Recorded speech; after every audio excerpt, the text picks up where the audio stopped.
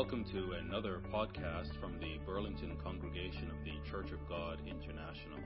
You can find out more about CGI Burlington on our website at cgiburlington.org. Good Sabbath afternoon, everyone. Good to be back together again. Welcome, of course, to Alex and Joanna. Hard to believe we are 160 days until Passover. We'll be counting them down every week. If you turn with me to Philippians 1 as we begin.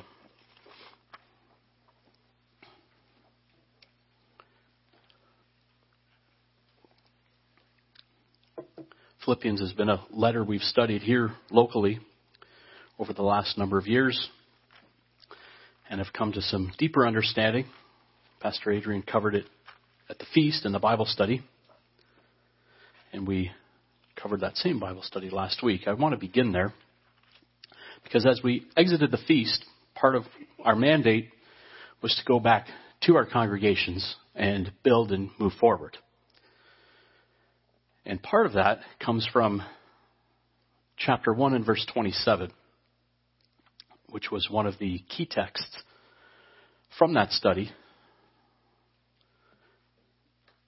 And for those of you who may be listening to this or on audio or may have not had the opportunity to hear the full Bible study, not just the one at the feast, but there's a series of 4 Bible studies that Pastor Adrian did that is available on the cgi.org/webcast website, which goes into much deeper detail than we can go into today, or even, in fact, than he went into in his Bible study on the evening of the last great day.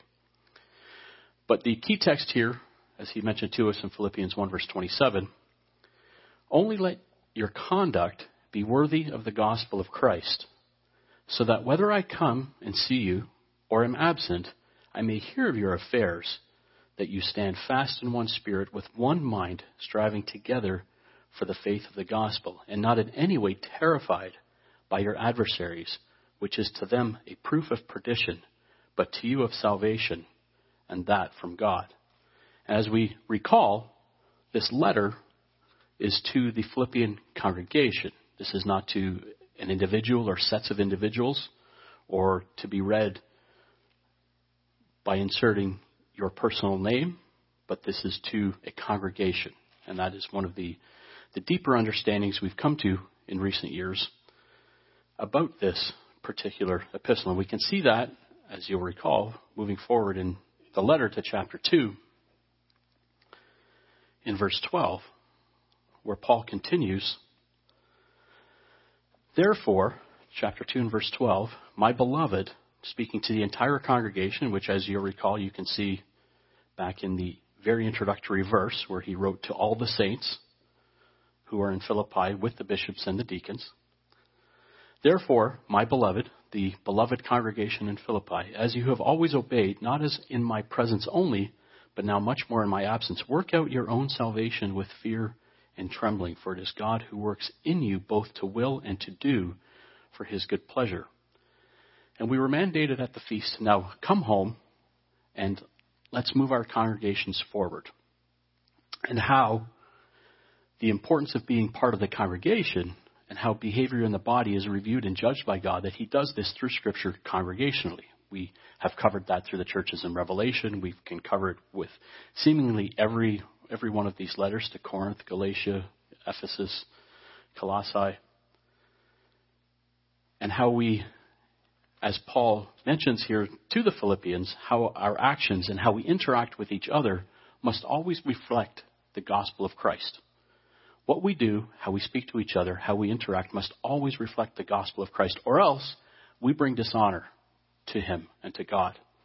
And as a community here, this must always be our aim, to continue to move forward to reflect the gospel of Jesus Christ and all that that gospel means, and all that it endeavors, and all that it tries to do, and all that it teaches us. Recently, over the last little while, I've been reading the book of Job. For a myriad of reasons, it's been helping me. And I'm finding it fascinating to read through the book of Job and line it up with these lessons that we're learning from the book of Philippians. How do we continue moving forward as a congregation? How do we come back as congregations and move forward in the spirit of and to promote the gospel of Christ? How do we help each other through trials that will every year we all go through trials? And as a congregation, we help each other through these trials. How do we help each other through the trials this next year, the years to come, as events take place, as we of all people have been reading and being made aware of these things? How do we help each other through these trials that will beset us? Let's go back to the book of Job. And as we do, I would like to remind you of a sermon that was given here back in our early infancy in early 2013. It was called Decoding the Book of Job. Many of you may have not heard that. It is on our website. And I pray I make myself a note that I will include that in the bulletin this week, just as a reference point. I would encourage you to go back and listen to that message by Pastor Adrian, Decoding the Book of Job. It is not my intent here to go through all of the detail that he went through in that message. It was a very in-depth look into the characters, the mindset of the different characters, all that they represented. We'll touch on it a little bit here, but this message here is not meant to repeat what he said or to even touch on what he said. I'd like for what he said to stand on its own, and it goes into very, very great depth. And it showed us that this book is not about human suffering, but this book is about Job's journey from being blameless, falling into a state of self-righteousness, and then through true humbling repentance and developing an even greater and deeper relationship and an in-depth understanding and appreciation of who God is and who Job himself was. Job learned much more about who God was and much more about who he was through this process that Job was through. And it was an opportunity, as was mentioned in that message, for Job to reflect on why he serves God. So again, take some time to go back. It's on our Burlington website. You just scroll down to the bottom of the sermons page, down to 2013, and it's called Decoding the Book of Job. And again, my purpose here is not to recreate this study. I would like to take a look at certain parts of the book of Job and relate it to our mandate from the feast to come back and move forward as a congregation and to become a better congregation, to become a more serviceable congregation for God in light of what we read here in Job. So again, we'll leave the storyline alone. We are very familiar with the storyline of Satan's attacks on Job and the wager between God, the seeming wager between God and Satan. These are well documented, not only in scriptures here, but in that message I encourage you to look at. Let's begin by going to Job chapter 2 and verse 11.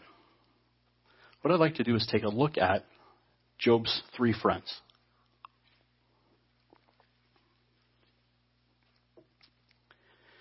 Job chapter 2 and verse 11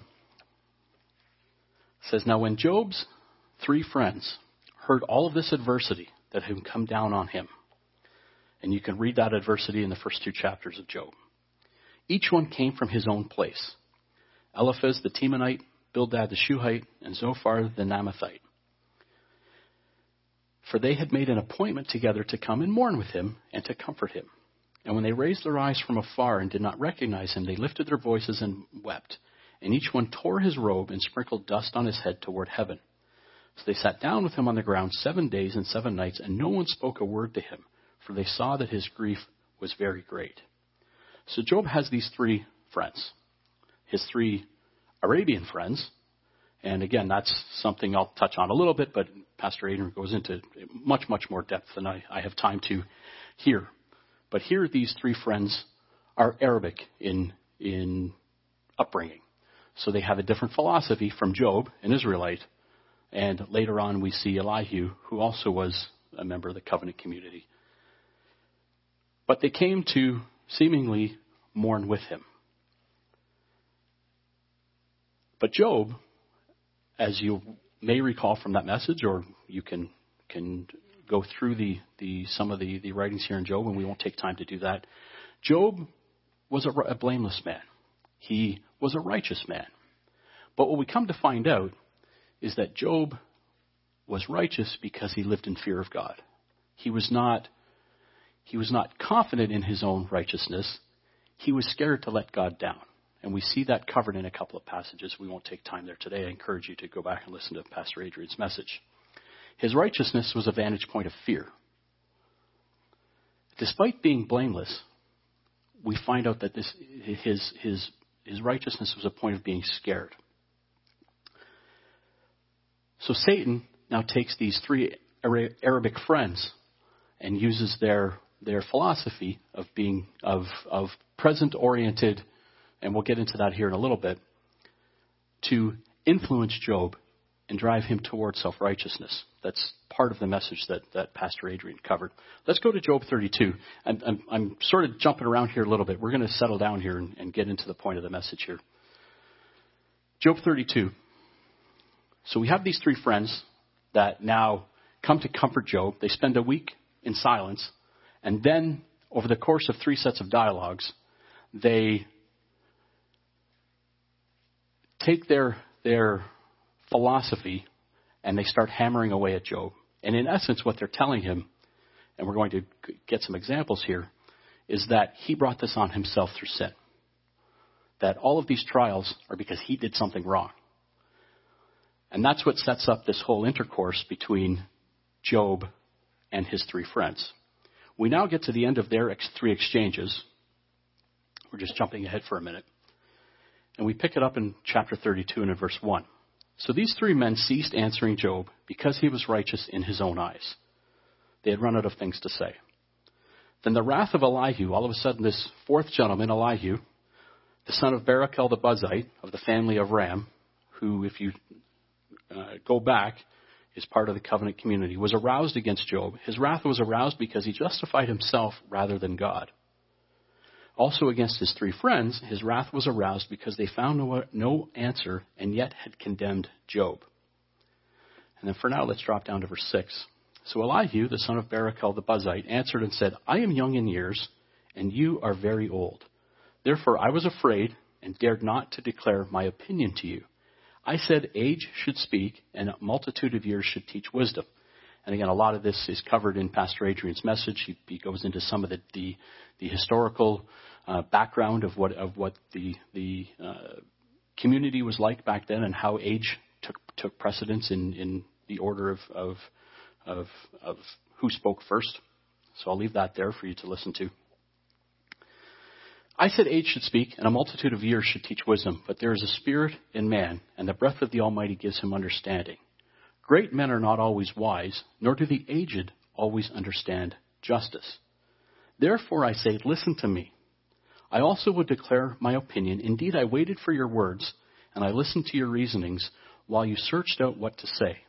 I paid close attention to you, and surely not one of you convinced Job or answered his words. Lest you say, we have found wisdom, God will vanquish him, not man.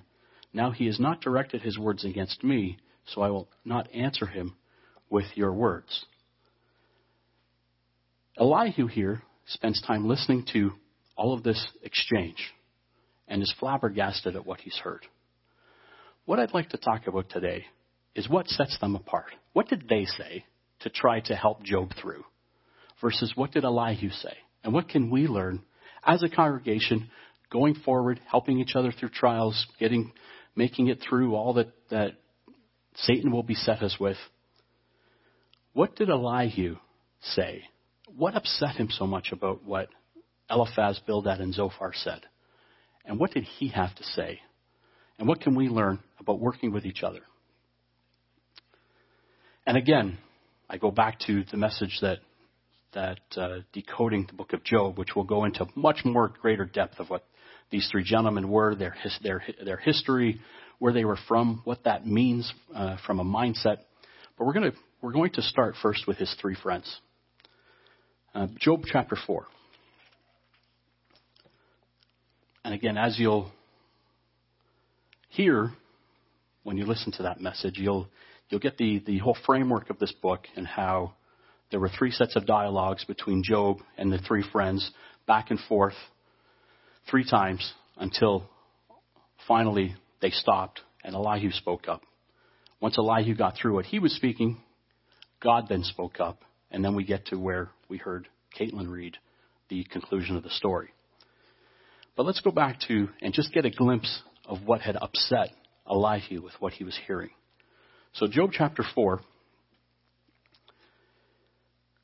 Job chapter 4. Let's pick it up in verse 2. If one attempts a word with you, will you become weary? Eliphaz is talking to Job. Surely you have instructed, but who can withhold himself from speaking? Surely you have instructed many, and you have strengthened weak hands. Your words have upheld him who was stumbling, and you have strengthened the feeble knees. But now it comes upon you, and you are weary. It touches you, and you are troubled. Is not your reverence, your confidence, in the integrity of your ways, your hope? Remember now, whoever perished being innocent. Whoever perished being innocent. Or where were the upright ever cut off? Even as I have seen, those who plow iniquity and sow trouble reap the same. By the blast of God they perish, and by the breath of his anger they are consumed. The roaring of the lion, the voice of the fierce lion, and the teeth of these young lions are broken. The old lion perishes for lack of prey, and the cubs of the lioness are scattered. One thing to keep in mind is I mentioned their Arabic culture. Part of what they believed was God punishes for sin. That any bad stuff that happens to us is a result of what we deserve. So as Job is trying to come to grips with this trial that he's going through, the first thing his friend says to him is, well, obviously you sinned. Obviously you've dropped the ball. But what Scripture tells us is Job was a blameless guy. Not perfect, but blameless. On the right track, moving forward for God, a member of the covenant community, and living a decent, godly life. And all of a sudden he's beset by all of these catastrophes. And the first thing his friend said was, you sinned. And you've sinned major, because God would never do this. Now, of course, from the reader's standpoint, as you're looking through this, we know God's not doing anything here. It is Satan doing this. God allows Satan to do this. He's given him permission. But God is not actually doing anything. But here, Eliphaz, in trying to work with Job, is saying, clearly this is on you. Clearly you have sinned, and you have to figure this out so that you can get right and you can receive all your physical blessings back. Job 15, let's go see what Eliphaz says later on.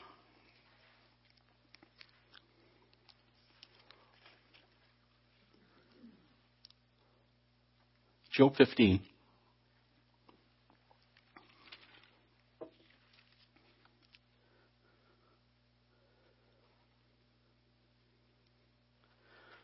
Verse 17. I will tell you, hear me. What I have seen I will declare. What wise men have told, not hiding anything received from their fathers, to whom alone the land was given, and no alien passed among them. The wicked man writhes with pain all his days, and the number of years is hidden from the oppressor. Dreadful sounds are in his ears, and prosperity the destroyer comes upon him. And he does not believe that he will return from darkness, for a sword is waiting for him. So again, this entire mindset of, you got to figure this out, Job. You're obviously in a deep state of sin because of all that God is doing to you. Bildad. Let's go and check out a couple of items for Bildad here. Job chapter 8. The second friend. Again, I don't have time to go through and back and forth with in the depth that Pastor Adrian did. So please do take the time to augment this message by listening to that one. Job chapter 8, verse 1. Then Bildad the Shuhite answered and said, how long will you speak these things, and the words of your mouth be like a strong wind? Does God subvert judgment? This God you're talking about, He must be punishing you for your sin. That's what God does. If you are under this type of trial, it must be for sin. Or does God subvert judgment, or does the Almighty pervert justice? If your sons have sinned against him, he has cast them away for their transgression. If you would earnestly seek God and make your supplication to the Almighty, if you were pure and upright, surely now he would awake for you and prosper your rightful dwelling place. If you were in a good state, if you have not been living a life of sin, would this be happening to you? Would you be inflicted with all this trial? That was their mindset. And that was what they were trying to work with Job and surround him with and comfort him, I use quotation marks, with that help. Though your beginning was small, your latter end would increase abundantly. For inquire, please, of the former age and consider the things discovered by their fathers. Again, referencing back to the mindset that their culture taught them. For we were born yesterday and know nothing, because our days on earth are a shadow. Will they not teach you and tell you and utter words from their heart? But again, here, inflicting upon Job the concept that God is about punishment and God is about retribution. Because you have sinned, God is inflicting you with all of these punishments. Let's go to Job 20. Job 20.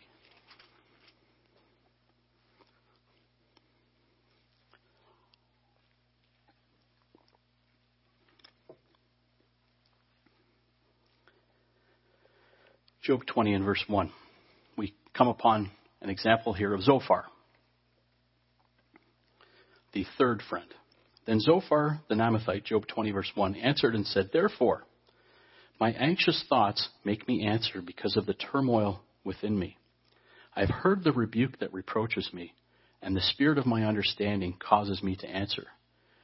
Do you not know this of old, since man was placed on the earth, that the triumphing of the wicked is short, and that the joy of the hypocrite is but for a moment? And though his haughtiness mounts up to the heavens and his head reaches to the clouds, yet he will perish forever like his own refuse. Those who have seen him will say, Where is he? He will fly away like a dream and not be found. Yes, he will be chased away like the vision of the night. The eye that saw him will see him no more, nor will his place behold him any more. His children will seek the favor of the poor, and his hands will restore the wealth. His bones are full of his youthful vigor, but it will lie down with him in the dust. So again, pointing Job to the fact that if he wasn't wicked, he wouldn't be going through this. So the message these three friends, using the term loosely, are telling him is clearly you've sinned. Clearly you're in a state of deep sin. The blameless Job, as Scripture tells us at the beginning of the story. And that this is retribution from God for your past sins. Just say sorry, get right with him, and he'll stop. He blesses those who are not hypocrites, and he will restore all of your wealth to you. Their philosophy, and we talked about this at the feast, their philosophy, as you can see, is present-oriented. You've sinned. Therefore, you're going through this trial. God is a God of retribution. God only sees now, and he is all about hurting you now because you hurt him through sin. That is the concept that they were helping Job try and understand. Your pain will stop when you say sorry, because God is present-oriented, and if you are suffering, it's because God is mad at you. When we consider Job, and again, pointing back to that previous message, when you go through that again, you'll see, and we don't have time here, but Pastor Adrian does a great job going through Job's understanding of God as a member of the covenant community, as an Israelite, separate, a completely different mindset than these three folks who were not of the covenant community. He understood there was a God. He understood that there was an advocate for him, and that he was a member of the covenant community. And through their accusations, Satan, of course, we know Satan is completely behind this. This is not God at all. we have the fortune of reading the beginning of the story and seeing that this was Satan behind all of this. And God, for whatever reason, and we'll get to that reason, God was allowing Satan to do this, but God wasn't behind this. Through their accusations of God and of Job, so they were accusing God of being a vengeful God of retribution, and they were also accusing Job of being this sinful, full of sin man who had earned all of these trials. Job allows them to bring him to the point of presenting a defense against God. This present-orientedness that they had talked to Job about allowed Job to only see the present. And Job was all about, but I didn't do anything. I can go back and, God, I know your law, and I've stumbled a little bit, but I haven't sinned. I'm not living a state of iniquity or transgression that has earned this. So why am I going through this? If you are this God of retribution, allow me to give a defense of myself here because I didn't do anything wrong. So their mindset, their help, has taken Job off of what he thought his understanding of God was and brings him into the present to say, well, I didn't do anything. What are you doing? At least give me a chance to defend myself. If we're going to go through this, allow me to defend myself. They were focused on his past. So God's punishment must be a reflection of your past. So you thought you were living a blameless life, but you couldn't be because God wouldn't do this to you if you were blameless. How would you counsel Job through these issues? If you were part of Job's circle of friends and he was a good guy, a blameless guy, and all of a sudden he had all of these calamities hit him, where his family was killed, he was completely covered in the boils, and all that we know that he lost. Here's where we go to Elihu, chapter 32.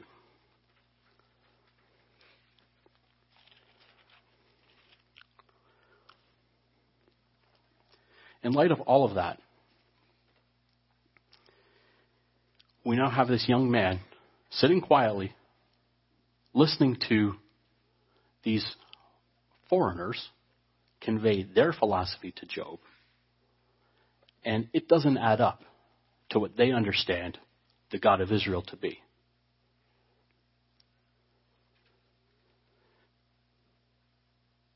So in chapter 32, we go back to verse 6. So Elihu, the son of Barachel the Buzite, answered and said, I'm very young in years and you are very old. Therefore I was afraid and dared not to declare my opinion to you. I thought, you know what? You're older than me. You should speak first. You're older than me. You should naturally have more wisdom than me. So I will let you speak. A multitude of years should teach wisdom. But there is a spirit in man, and the breath of the Almighty gives him understanding. We can see his understanding of God is far different from the understanding of these other three friends. Great men are not always wise, nor do the aged always understand justice. Therefore, listen to me, and I will declare my opinion. Indeed, I waited for your words, listened to your reasonings while you searched out what to say. So he is standing up and saying, listen, I've heard everything you have to say, and it is completely way off base. So now that you've had your turn, let me have my turn. Let me tell you about the God that I serve. Let me tell you about the God that Job and I share as covenant people. So let's go through, for the next few minutes, some of what Elihu has to say. Let's go to chapter 33, verse 8. And again, there's so much more. And take the time to go through these in detail. You'll see the difference in their mindset for Elihu, even verse 4. The Spirit of God has made me, and the breath of the Almighty gives me life. Here's a young man who understands the truth. But down to verse 8. Surely you have spoken in my hearing, and I have heard the sound of your words, saying, I am pure without transgression. I am innocent, and there is no iniquity in me. Yet he finds occasions against me. He counts me as his enemy. He puts my feet in the stocks, and he watches all of my paths. Look, in this you are not righteous. I will answer you, for God is greater than man. So after hearing what you're saying, you're innocent. You're innocent. They're talking about his past. Elihu is saying, I don't care about your past. You may have been innocent, but what you're doing now and how you're talking about God and reflecting God, now you're sinning. So you were blameless. You were fine. But listening to this mindset of these guys and being so present focused on, I was innocent, I didn't do any of this stuff. He's saying, now you're sinning. Now you're reflecting God in a wrong light. Forget the past. Ignore that. Now let's look here. Look, in this you are not righteous. I will answer you, God is greater than man. Verse 14. For God may speak in one way or in another, yet man does not perceive it. In a dream, in a vision of the night, when deep sleep falls upon men while slumbering on their beds, then he opens the ears of men and seals their instruction. In order to turn man from his deed and conceal pride from man, he keeps back his soul from the pit and his life from perishing by the sword. You're talking about a God who seeks retribution. And my God gives us every chance, doesn't want retribution. He holds back from putting souls in the pit. He doesn't want life perishing by the sword.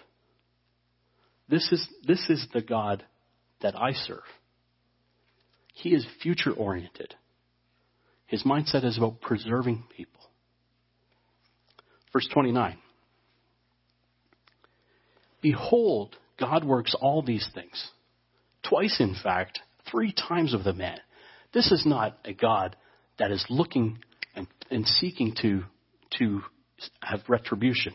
This is a God that says twice, in fact, 3 times, to bring back his soul from the pit that he may be enlightened with the light of life. This is a God that is future-oriented. You, Job, are being surrounded by these friends who are so present-oriented. All you're worried about is defending yourself. Here, and now you're starting to get off track, Job. Now you're completely lost your concept of who God is. The God that they serve was future-oriented. He was about helping people, for sure. Chapter 34. Another thing that Elihu was pointing out to Job. Hear my words, you wise men. Give ear to my, verse 2. Give ear to me, you who have knowledge, for the ear tests words as the palate tastes food. Let us choose justice for ourselves, and let us know among ourselves what is good. For Job has said, I am righteous, but God has taken away my justice. Should I lie concerning my right? My wound is incurable, though I am without transgression. Let us know among ourselves what is good. Who defines what good is? Job is saying, I've spent my life being good, and all of a sudden I'm being punished for it. Verse 10, therefore listen to me, you men of understanding. Far be it from God to do wickedness, and from the Almighty to commit iniquity. So Job's mindset here was from a present tense point of view of self-defense. So if Job is right, then God must be wrong. And Elihu is saying, who defines what good is? God defines what good is. God can't be wrong. God is good. God is just. God is righteous. God is perfect. So let's step back, Job, in all of your confusion. And who determines what good is? God determines what good is. Verse 34. Men of understanding say to me, wise men who listen to me, Job speaks without knowledge. His words are without wisdom. Oh, that Job were tried to the utmost, because his answers are like those of wicked men. For he adds rebellion to his sin, and he claps his hands among us and multiplies his words against God.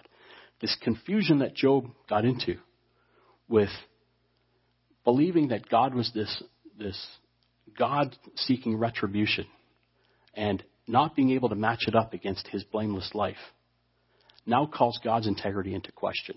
And what Elihu is saying here is, now we're crossing a line here, Job. Now we're crossing a line into where now you were blameless, but now you're crossing a line into rebellion, because we cannot tell God how God is to act. That's not part of what we do. And as he is going through here talking about God's justice, he's saying these evils can't be happening to you, and they can't be from God. If in fact you're blameless and you've lived a good life, these can't be from God. God doesn't seek retribution to punish the way these friends are trying to tell you that he does. So we're attributing false characteristics to God. Chapter 35, we'll see a little bit more of what Elihu is trying to talk to Job about. Now we get into confronting Job's perception of himself. Because Job was falling into this present-oriented state of, I can't figure this out, I've done nothing wrong. Moreover, Elihu, chapter 35, verse 1, answered and said, do you think this is right? Do you say, my righteousness is more than God's? For you say, what advantage will it be to you? What profit shall I have? More than if I had sinned. If I answer you, and your companions with you, look to the heavens and see, and behold the clouds, they are higher than you. If you sin, what do you accomplish against him? Or if your transgressions are multiplied, what do you do to him? If you are righteous, what do you give him? Or what does he receive from your hand? Your wickedness affects a man such as you, and your righteousness a son of man. Big deal.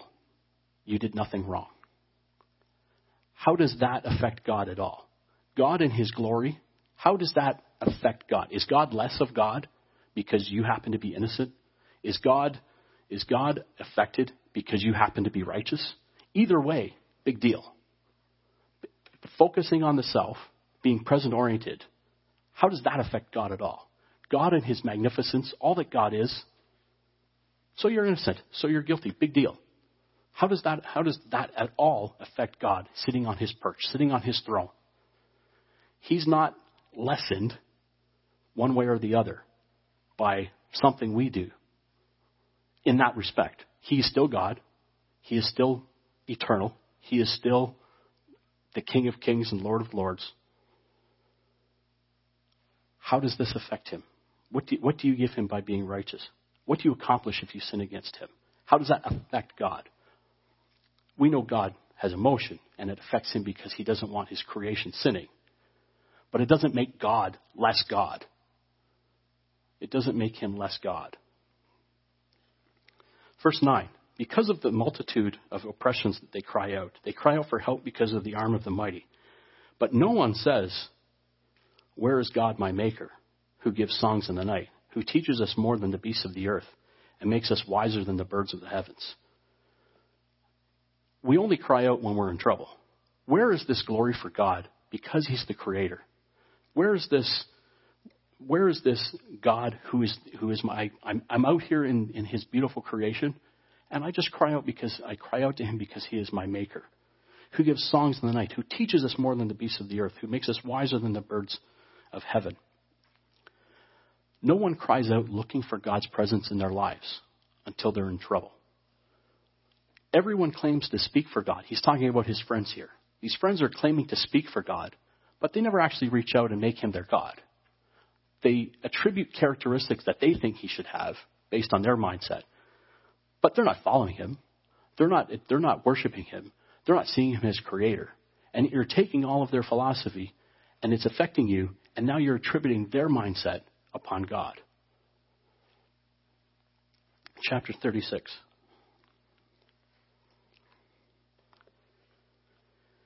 Behold, verse 5, behold, God is mighty and despises no one. He is mighty in strength of understanding. God is almighty. God is perfectly just. He is perfectly righteous and perfectly loving. Verse 6, he does not preserve the life of the wicked, but gives justice to the oppressed. He does not withdraw his eyes from the righteous, but they are on the throne with kings, for he has seated them forever. Again, Elihu has this future-orientedness that he understands as a part of the covenant people. He has this concept of this foreverness that he talks about here. Stuff that obviously through Scripture and looking back, we have a deeper understanding of what he was talking about. But Elihu here has this concept of this foreverness of the potential of the covenant people. Verse 8, and if they are bound in fetters, held in the cords of affliction, then he tells them their work and their transgression, that they have acted defiantly. He also opens their ear to instruction and commands that they turn from iniquity. And if they obey and serve him, they shall spend their days in prosperity and their years in pleasures. But if they do not obey, they shall perish by the sword, and they shall die without knowledge. He uses trials to help perfect us. If they are bound, back to verse 8, if they are bound in fetters and held in the cords of afflictions, and he tells them their work and their transgressions, that they have acted defiantly. Here he's telling Job that perhaps these trials God is going to use to make you better. God is going to take what Satan is doing, this knowing what's going on in the background, and he's going to help make you better. Look at verse 16. Indeed, he would have brought you out of dire distress into a broad place where there is no restraint, and what is set on your table would be full of richness. But you are filled with the judgment due the wicked, and judgment and justice take hold of you. God wants to be good to you, but you are so caught up, Job, in your own predicament that you're not yet ready for the goodness of God. You're not yet ready for the goodness of God. So take a step back and realize who you are worshiping. Realize who this great God is. And in your presentness, your present orientedness of trying to defend yourself, realize that you are casting dispersions upon God Almighty, that He isn't who you are saying He is. Verse 24. Remember to magnify His work, of which men have sung. Everyone has seen it, and man looks on it from afar. Behold, God is great, and we do not know Him, nor can the number of His years be discovered. For He draws up drops of water, which distill as rain from the mist, which the clouds drop down and pour abundantly on man. Indeed, can anyone understand the spreading of clouds, the thunder of His canopy? Look, He scatters His light upon it and covers the depths of the sea. And He continues. How can we speak, Elihu is telling Job and his friends, so dogmatically about his intentions when we hardly know who He is? He is this great, magnificent God that we only know this much about. So how can we cast upon Him what we think He's doing because of our present-mindedness? Our actions and our words must bring glory to God. Remember to magnify His work, verse 24, of which men have sung. When we speak about God, it must be out of glory and magnificence for the greatness that God is. Chapter 37, verse 1. He continues. At this also my heart trembles and leaps from its place when I consider all that God is and His perfection and His greatness and His perfectness in justice, perfectness in righteousness, perfectness in love. Hear attentively the thunder of His voice and the rumbling that comes from His mouth, and He sends it forth from under the whole heaven, His lightning to the ends of the earth. After it, a voice roars, His thunders with His majestic voice, and He does not restrain them when His voice is heard. God thunders marvelously with His voice, and He does great things which we cannot comprehend.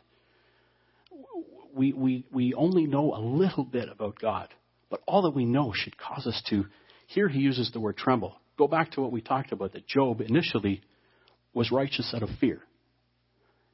Here, Elihu was saying, my heart trembles at the power of God, but not out of terror, but out of awe.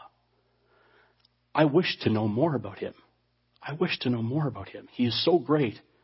Just the little bit that we can see brings us to awe. And considering all that awe that we should feel, how can you, Job, set apart to go up and sit in his courtroom and try to defend yourself? Verse 14. More examples of God's greatness. Listen to this, O Job. Stand still and consider the wondrous works of God. Do you know when God dispatches them and causes the light of his cloud to shine? I hear there's this meteor shower for last night, tonight, and tomorrow night for 3 nights. If you go out into the country, there's going to be these 30 meteor showers a night. I don't remember what it's called. I saw it on the news this morning. This is the greatness of God that we live for. Do you know, verse 16, how the clouds are balanced? Those wondrous works of him who is perfect in knowledge. Why are your garments hot when he quiets the earth by the south wind? With him have you spread out the skies, strong as a cast metal mirror. Again, the greatness of God should continue to confound us and want us knowing more, want us worshiping him more. Verse 20, should he be told that I wish to speak? Should he be told that I wish to speak? Where do I get off telling God what he owes me? So you spent a life of blameless. Where does that leave you wanting to defend yourself against this magnificent, glorious God? He owes you the opportunity to come before him and speak. Clearly, what we see here from Elihu versus these 3 friends are the difference in their schools of thought, the present-mindedness that, well, clearly, you weren't blameless at all. Clearly, you've lived a life full of iniquity, because there's no possible way a God would do this to you without justice, that you deserve this. Versus Elihu saying, listen, forget about it. Let's look forward. Use this as an opportunity to get to understand God better and to appreciate him and to worship him. You sinned, maybe you didn't sin. It doesn't really matter. Pick up, get up, and let's start moving forward. And let's be future-oriented. Let's appreciate this great God that we serve. We see these differences in their schools of thought. And how Job allowed that present-mindedness to get inside of him and affect his outlook on God and affect how he perceived who God was. Let's go to Philippians 1 again. And again, there's so much more to the book of Job that today simply doesn't permit, which is why I point you back to that previous message, which goes into far greater depth than I could today. Back to Philippians 1.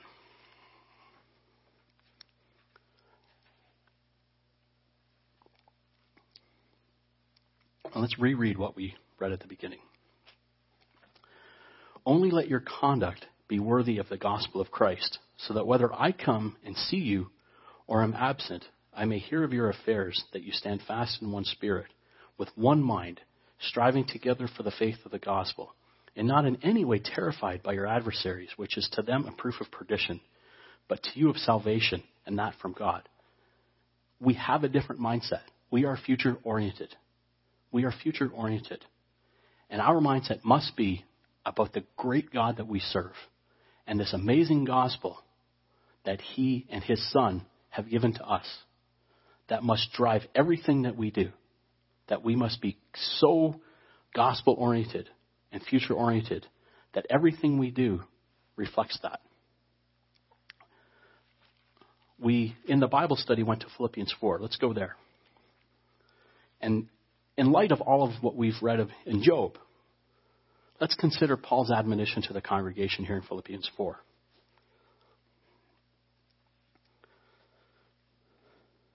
I implore, verse 2, I implore Euodia and I implore Syntyche to be of the same mind in the Lord.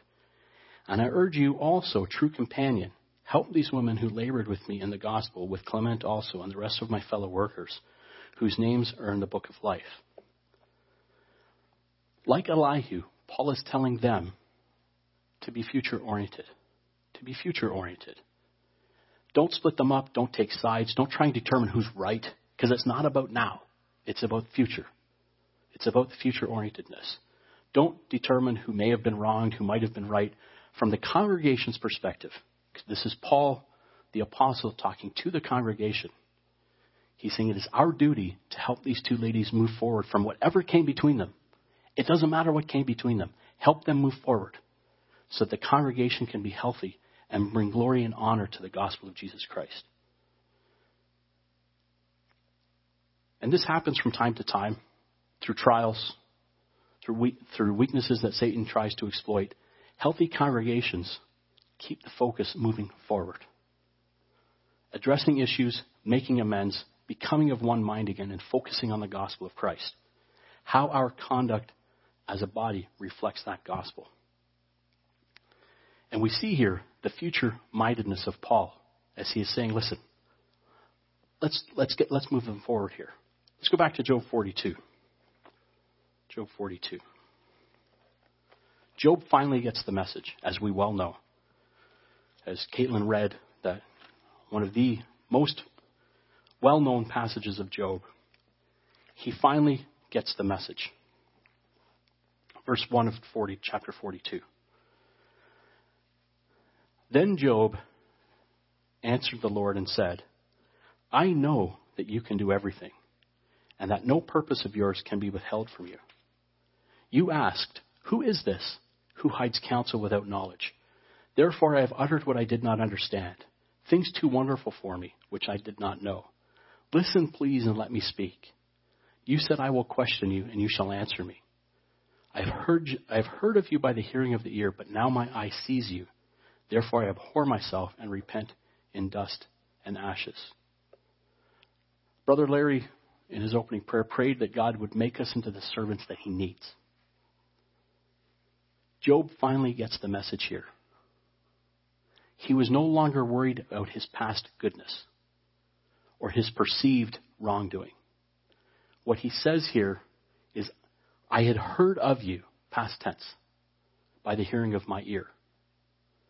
Now my eye sees you. I have a deeper understanding of who you are. And in the presence, in today, I see you better than I saw you before. I'm not worried about the past. I'm not worried any longer about my perceived wrongdoing or my defensible goodness. This is not about me anymore. This is about you, God. How do I see you? How do I glorify you? How are my actions reflecting that glory so that others that we have come in contact with have right perceptions of you, not a version distorted by this world's misguided views of what is right and what is wrong and what God should be or what God isn't. I see you now, and I get it. And I see who you are. And it has nothing to do with me, but has everything to do with you. Job here went from living a blameless life for all the wrong reasons, out of fear and terror, to seeing God for who he really is. And in the process, seeing himself for who he really was. A man, imperfect, yet part of the covenant people, needing to continue to become a better child of God so he could help others do the same. As we conclude, let's look at the last part of Job here, because there's something interesting here. And as we move forward together and as we help each other through our trials, and I know I have been the help of through trials in my past, and we will continue to help each other through trials. Small trials, big trials, all of these things we will help each other through. We need to, as we do that, we need to keep each other future-oriented, future-focused. It is when we get present-focused that we get sidetracked. We need to be future-focused. And let's look at these corrections here. So we see here in verse 7 that Job's three friends, in verse 7, and so it was, after the Lord had spoken these words to Job, that the Lord said to Eliphaz the Temanite, My wrath is aroused against you and your 2 friends, for you have not spoken of me what is right, as my servant Job has. Now therefore, take for yourselves 7 bulls and 7 rams, and go to my servant Job, and offer up for yourselves a burnt offering. And my servant Job shall pray for you. For I will accept him, lest I deal with you according to your folly, because you have not spoken of me what is right, as my servant Job has. Job, as we read him say, now my eye sees you. He had a better concept of God and was able to convey that concept. Here, the 3 friends conveyed false concepts about God. And we see that here. So they were punished here by God. So Eliphaz the Temanite and Bildad the Shuhite and Zophar the Naamathite went and did as the Lord commanded them. For the Lord had accepted Job. And the Lord restored Job's losses when he prayed for his friends.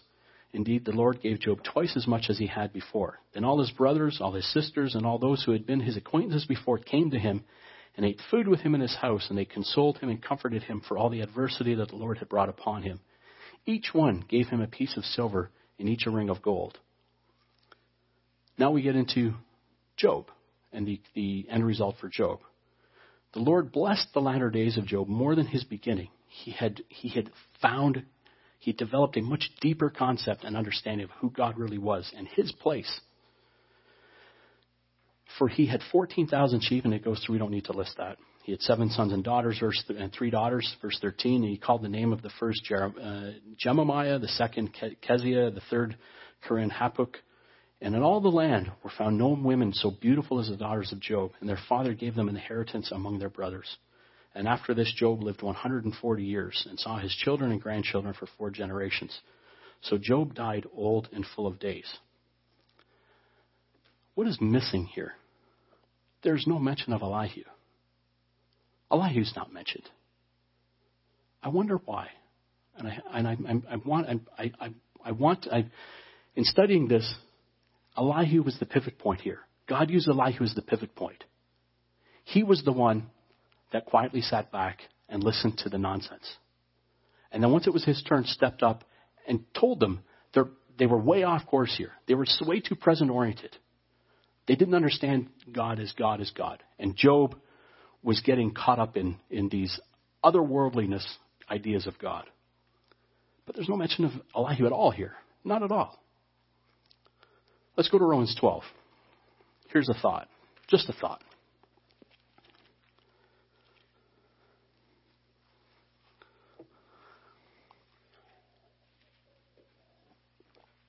And something to consider in the body of Christ as we work through trials of the future, whether it be small little trials, bigger trials, whether it be trials inflicted upon the entire body, as we help each other through. And we remember that our conduct and our speech must be gospel-oriented, focusing on God, being future-oriented, making sure we keep our mindsets off of the present and keeping them on the future.